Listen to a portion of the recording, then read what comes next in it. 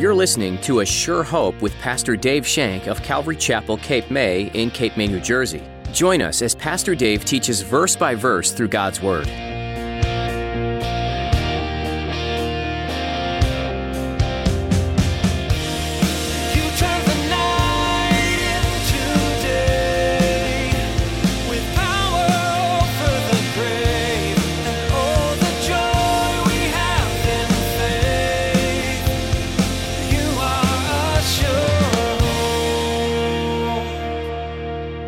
We must pray. We must present our supplications before the Lord with thanksgiving. Those are the antidote here.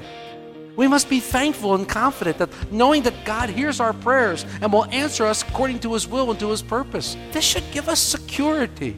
I believe Paul had this security on his way to Caesarea, on that long, lonesome ride. I believe he had this security. We should have this secure mind, and this secure mind that we have in Jesus Christ is the antidote for worry. It's the antidote for anxiousness. If your heart is truly set on God and serving Him, He will put your mind to rest from its worries and stress and anxiety.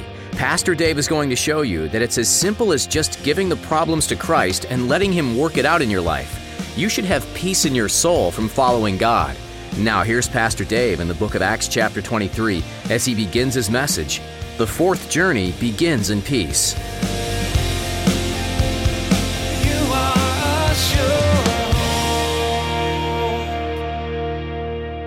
Acts 23 is where our main scriptures will be. We'll also be in 2 Corinthians 4. So if you can put a note there for 2 Corinthians 4. We'll also be in Philippians 4. Put a tag there. And it will be in 2 Corinthians 10, but you don't have to turn there, and Daniel 6. So you might be doing some hopping today, but I'm not sure. We're not really sure. So we're going to be in Acts 23 to begin with. Acts 23. We're going to look at the end of the chapter, verses 25 through 35. So if you've found that place in your sword, you have it marked, and you are there now. Won't you read along silently as I read aloud, please? He wrote a letter in the following manner. Claudius Lysis, to the most excellent governor Felix, greetings. This man was seized by the Jews and was about to be killed by them. Coming with the troops, I rescued him, having learned that he was a Roman. And when I wanted to know the reason what they accused him, I brought him before their council. I found out that he was accused concerning questions of their law, but had nothing charged against him deserving death or chains. And when it was told to me that the Jews lay in wait for the man, I sent him immediately to you, and also commanded his accusers to state before you the charges against him. Farewell. Then the soldiers, as they were commanded, took Paul and brought him by night to Antipatris. The next day they left the horsemen to go on with him and returned to the barracks. When they came to Caesarea and had delivered the letter to the governor, they also presented Paul to him. And when the governor had read it, he asked what province he was from. And when he understood that he was from Caesarea, he said, I will hear you when your accusers have also come. And he commanded him to be kept in Herod's praetorium. The abundant life that Jesus speaks about in John 10:10 has been compared to the land of promise that God was giving the nation of Israel. It's been compared in many, many different ways. The abundant life, the promised land that the Israels were seeking. In Deuteronomy 11, verse 11, the Lord is speaking to Moses and he says this, the land which you cross over to possess is a land of hills and valleys. So, if the Christian life is compared to the promised land of the nation Israel, then we can assume that our new life in Christ, the Christian life, we will be a life filled with hills and valleys, including highs, lows, successes, failures, times of great joy, and times of sadness. Warren Wiersbe, one of my most favorite commentators, says this, quote, in one day, the disciple of Christ can move from the attacks of hell to the glory of heaven and back again. You ever experienced this in your life? You know, when I was reading this, the first thing I thought of was a hurricane. First thing I thought of was a hurricane. You know, when I look at my life, sometimes my Christian life reminds me of a hurricane. Not the disorder or the craziness of that, but when I look at my life, you know, things are going along good. And you know trouble's around the corner. You know it's lurking somewhere, and you hear about it, but you kind of ignore it. You kind of let it pass. Oh, it'll go by. Just like we hear the weather reports. There's a storm brewing in the Atlantic. Oh, yeah, well, that's far off. Well, as it gets closer and closer, it looks like we might get hit. And as this trial or trouble gets closer and closer, you think, well, this might actually affect me in some way, you know? And then pretty soon the clouds come rolling in. The wind picks up, and you think, this might be more serious than I'm thinking about. Then all of a sudden the ocean gets rough, the waves start to crash against the shore, and all of a sudden the hurricane gets closer and closer, the stronger and stronger the winds get, and the rain starts. It starts slowly at first, and all of a sudden it becomes a downpour, and you're in the midst of it. And the wind's howling and blowing, and things are being loosed from their moorings, and all kinds of crazy things are happening, and you're praying, Lord, make it stop. Lord, make it stop. Might sound like your life. I know it sounds like my life sometime. Lord, make it stop. But then all of a sudden, it stops. Gone. Sun shines, wind stops, there's no more rain, and you're thinking, a lull. There's peace. There's great. I'm feeling so good. Thank you, Lord. And the radio says, don't be alarmed. You're only in the eye of the storm. There's another part to go. Excuse me? And just when you've reached that pinnacle of peace, it starts all over again. And the other side of the storm comes raging through. I experienced that a lot in my life. I think the Christian life is like that. But in the lull, I had peace. There was no wind, no rain, all was calm, and I had peace in my life. But sometimes, during the lull, there's an anxiety within you because you don't know what's coming next. There's an anxiety that wells up in you, and you're not really sure what's happening. And this is what causes anxiety, because anxiety is nothing more than the fear of the future.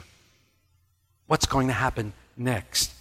I believe that's what we see in our text today. You'll bear with me as I had to work this out, because when I sat before the text and looked at it, I went, okay, Lord, there's not a lot here. I mean, we have a letter, and we have some narrative. Well, what's going on here? Well, I believe we can see this happen, some things happening here today. The Apostle Paul is not in the calm before the storm. I believe the Apostle Paul is in the eye of the hurricane. I believe he's in the eye of the hurricane. He's between two storms, one that he just got out of and one that he's riding headlong into.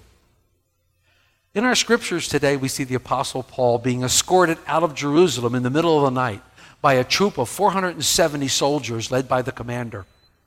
This must have been quite calm and tranquil compared to what had happened the last several days.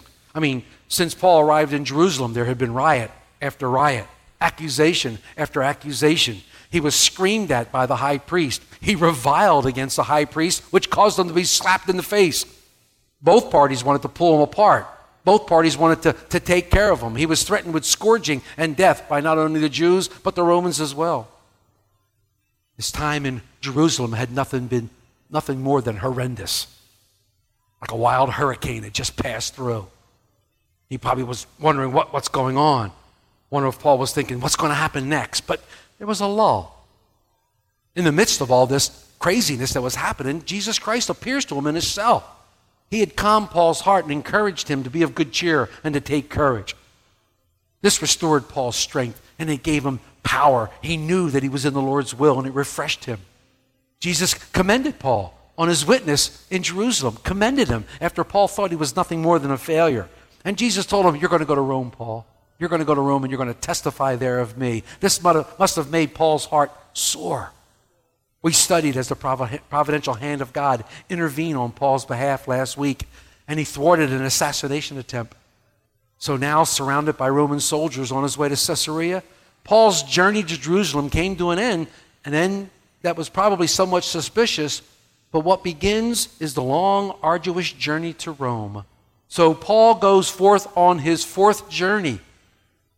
Some believe that it was a fourth missionary journey. Some believe that this was indeed his fourth journey. Now we read of 3 strong missionary journeys in the Bible. But here we know Paul is leaving, and we know if you've read the Word, you know that he's going to go through a lot of things and go to a lot of different places. So this really could be his fourth missionary journey, although it doesn't really say that. But I believe Paul was at peace. I believe Paul was at peace with this. And we ended last week's verses when we saw Paul being mounted on a horse and sent with his escort to the new governor Felix. The commander had a letter. Let's look at verses 25 through 30 in Acts. He wrote a letter the following manner: Claudius Lysis, to the most excellent governor Felix, greetings. This man was seized by the Jews and was about to be killed by them. Coming with the troops, I rescued him, having learned that he was a Roman. And when I wanted to know the reason they accused him, I brought him before their council. I found out that he was accused concerning questions of their law, but I had nothing charged against him deserving death of chains. And when it was told me that the Jews lay in wait for him, I sent him immediately to you, and also commanded his accusers to state before you the charges against him. Farewell. The man who was going to review Paul's case, the man who was going to make a determination between Paul's guilt and innocence, was known as Antonius Felix. We know a little bit about Antonius Felix. He was an ex-slave. Antonius Felix was an ex-slave. In fact, he was the first ever ex-slave to rise in power in the Roman Empire. The Roman historian Tacitus wrote this about Felix, that he exercised the power of a king in the spirit of a slave. But he also wrote that he was a vulgar ruffian. Interesting, he had some connections. He married a woman named Drusilla. She was the great-granddaughter of Antony and Cleopatra. So Felix was the great-grandson of the great Antony of Rome. So he had some connections. But we learned several things in the letter that we just read. We now know the commander's name. Before, it was just called commander. Now he has a name. His name is Claudius Lysis. And we know that he places Rome in a good light to Felix because he embellishes upon what happened. He embellishes upon what happened. He says, when I saw what was happening, I came to rescue him because we knew he was a Roman. Well, that's not what Scripture says. Scripture says they didn't know he was a Roman until after they were wanting to scourge him, and Paul told him he was a Roman. So he embellished a little bit. Not quite what happened. We do know that the main accusation against Paul was a matter of Jewish law, which is true. And we finally see Claudius's opinion that Paul had nothing been charged with that deserved death. So we see a lot about this letter. But in the final verses of the chapter, Paul and the letter are delivered to Felix in Caesarea. And Paul is detained until his accusers arrive. Look at verses 31 through 35. Then the soldiers, as they were commanded, took Paul and brought him by night to Antipatris. Now this is halfway between Jerusalem and Caesarea. The next day they left the horsemen to go on with him and returned to the barracks. When they came to Caesarea and had delivered the letter to the Roman governor, they also presented Paul to him. And when the governor had read it, he asked what province he was from. And when he understood that he was from Caesarea, he said, I will hear you when your accusers also have come. And he commanded him to be kept in Herod's praetorium. So once again, we see Paul being treated like a guest instead of a prisoner, being treated with royalty. He gets to stay in Herod's house. It's a common place. It was a place of comfort rather than a cell or dungeon. We're in a lull. We're in a lull in the Scriptures. We're in a lull. And we're in a time when there's not a ton of things happening. It's a lulling place, but you know better that I'm not going to leave you here. You know me better than I'm not going to leave you in this lull. I'm not going to leave you in this state. And as I was studying and praying, a question came to my mind. A question that this is where we're going to go. As I said, Paul was on his way to Caesarea to be questioned by Felix, the great notorious governor. They stopped at Antipatris. Antipatris is about 37 miles from Jerusalem, almost halfway between the two, about a day's ride, a long day's ride, according to Luke and his narrative. But you read Luke's narrative, it's very uneventful. There's nothing happening there. So what I do is I start to try to get into Paul's head. What was he thinking? What was going on in Paul's mind? Was he mulling over the last couple days? Was he thinking about Jesus' words? Was he thinking about what lie ahead in Caesarea before Felix? Maybe he thought they would go straight to Rome, but here they're being delayed a little bit. Was he afraid that he was being followed by the Jews? Because after all, they followed him everywhere he went. We read in the book of Acts. What would Felix do? What would he be charged with? How would he be found? Guilty or innocent? I imagine Paul, all these things, because all he was doing was sitting on a horse, cloppity-clop, for 37 miles. You think Paul had any anxiety about this? Think Paul had any anxiety about what was going to happen If I were in Paul's place, I'd be plenty anxious. If I was in Paul's place, I'd be fidgety thinking, I'd be scratching my head, and I'd be wondering what's going on, and I'd be going through the old what ifs. What if this, what if that, what if this, what if that, oh my gosh, and I'd start to get myself all worked up. Why?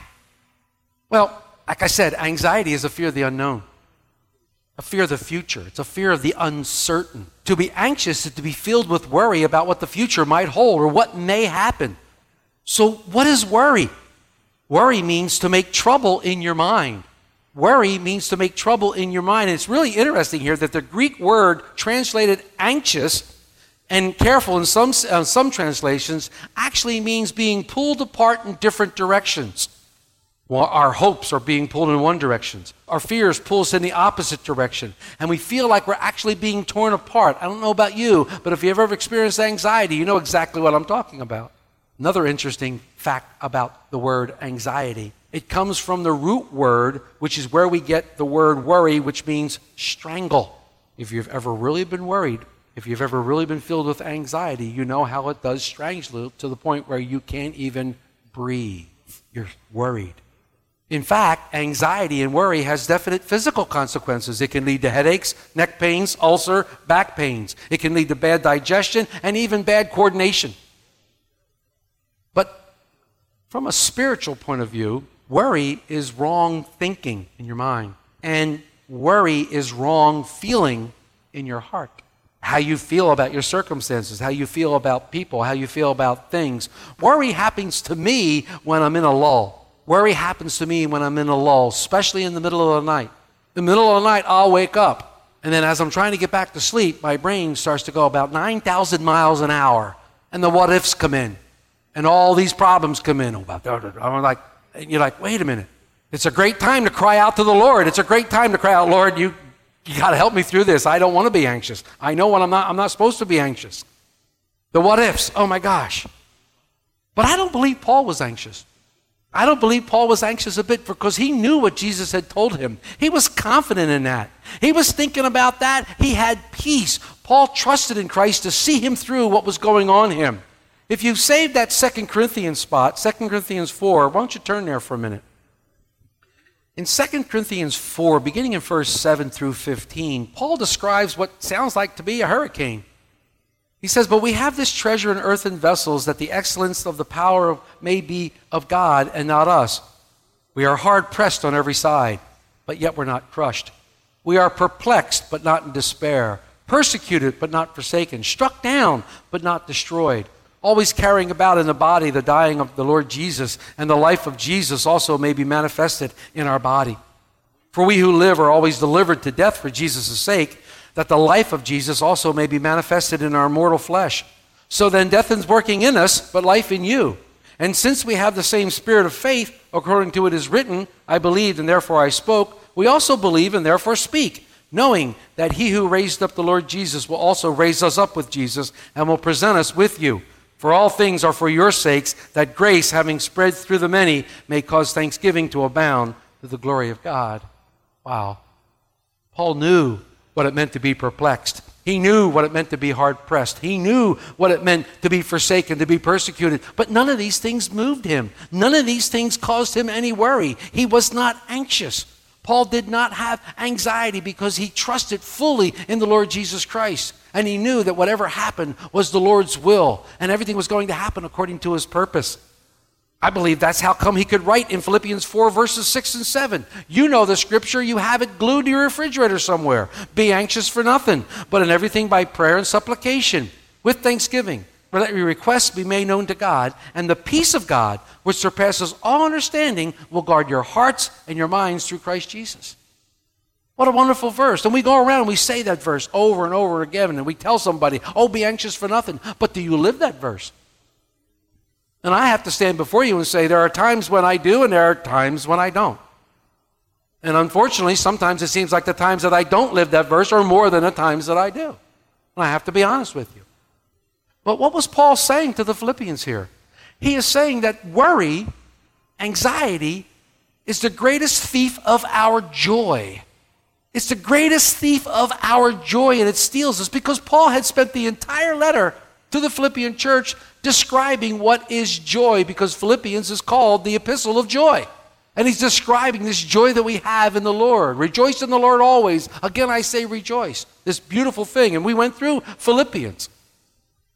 Paul was telling them, rejoice in the Lord. But it's just not enough for us, however, to tell ourselves, quit worrying.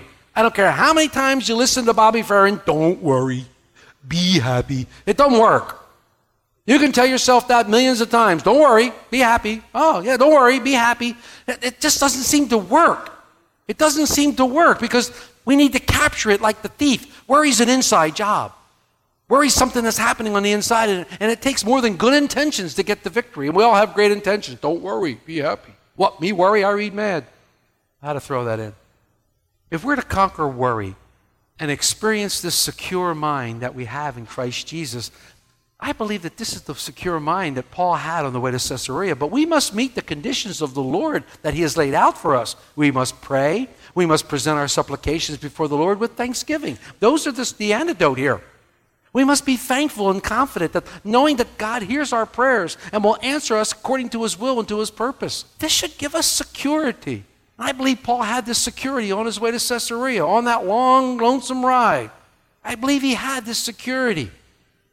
We should have this secure mind, and this secure mind that we have in Jesus Christ is the antidote for worry. It's the antidote for anxiousness. Be anxious for nothing. Sometimes in my life, I'm anxious for everything. It doesn't matter what it is. I'm anxious about it. He says, be anxious for nothing. But let your requests be known to God, and his peace, the peace of God, it surpasses all understanding. Look what it's going to do for you. It's going to guard your heart, and it's going to guard your mind. It's going to guard wrong thinking and wrong feeling. It's going to guard that. I liken God's peace to this. It's a soldier standing guard and protecting your heart and your mind. God's peace is a soldier standing, protecting your heart and your mind. What is it protecting it from? It's protecting it from anxiety and worry. You know, here Paul was surrounded by soldiers, 470 of them on the way to Antipatris. But Paul was confident because he knew and he was infused with the soldier of God, Jesus Christ. Paul had the one who mattered, not the 470. He had the one that mattered. See, having the peace of God involves both the heart and the mind, like I said. Look what the prophet Isaiah said in Isaiah 26, verses 3 and 4. You, talking to the Lord, will keep him in perfect peace, whose mind is stayed on you because he trusts in you. Trust in the Lord forever, for in Yah, the Lord, is everlasting strength. Trust in the Lord. I don't have the peace when I'm involved in wrong thinking, and that's what happens to me. It happens to me in the middle of the night. I get involved in wrong thinking. I start thinking about the wrong thing, the what-ifs. Wrong thinkings lead to wrong feeling. And before long, my heart and my mind are pulled apart, and I'm strangled with worry. I'm strangled with worry. We must realize that our thoughts are real and powerful. Even though they can't be seen, weighed, or measured, our thoughts are powerful, very powerful. You are a sure hope. You've been listening to A Sure Hope with Pastor Dave. Pastor Dave has been making his way through the book of Acts, an exciting adventure into the beginnings of the Christian church. These first few days, weeks, months, and years of the Christian ministry were filled with much faith and courage. In fact, the very first martyrs were mentioned in this book. It was an interesting time in history for sure, and just like today, some people were eager to hear about Jesus, and others were looking to put those down who follow after him. What are some of the things that have stood out to you about today's message? We'd like to hear about it. Would you give us a call? Let us know how this message has impacted you. Our number is 609-884-5821. Once more, that number is 609-884-5821. If you're in the Cape May area, you're invited to join us at Calvary Chapel, Cape May. A Sure Hope is a ministry out of Calvary Chapel, Cape May, and we'd like to get to know you and worship God together this weekend. Check out ASureHopeRadio.com to find out service times. Again, that's ASureHopeRadio.com. And if you can't make it in person, we stream our services live to Facebook and YouTube. Just look for the links at ASureHopeRadio.com. That's all the time we have for today, but we hope you'll join us again on the next edition. Pastor Dave will continue on in the book of Acts, helping you understand and appreciate this great book here on A Sure Hope.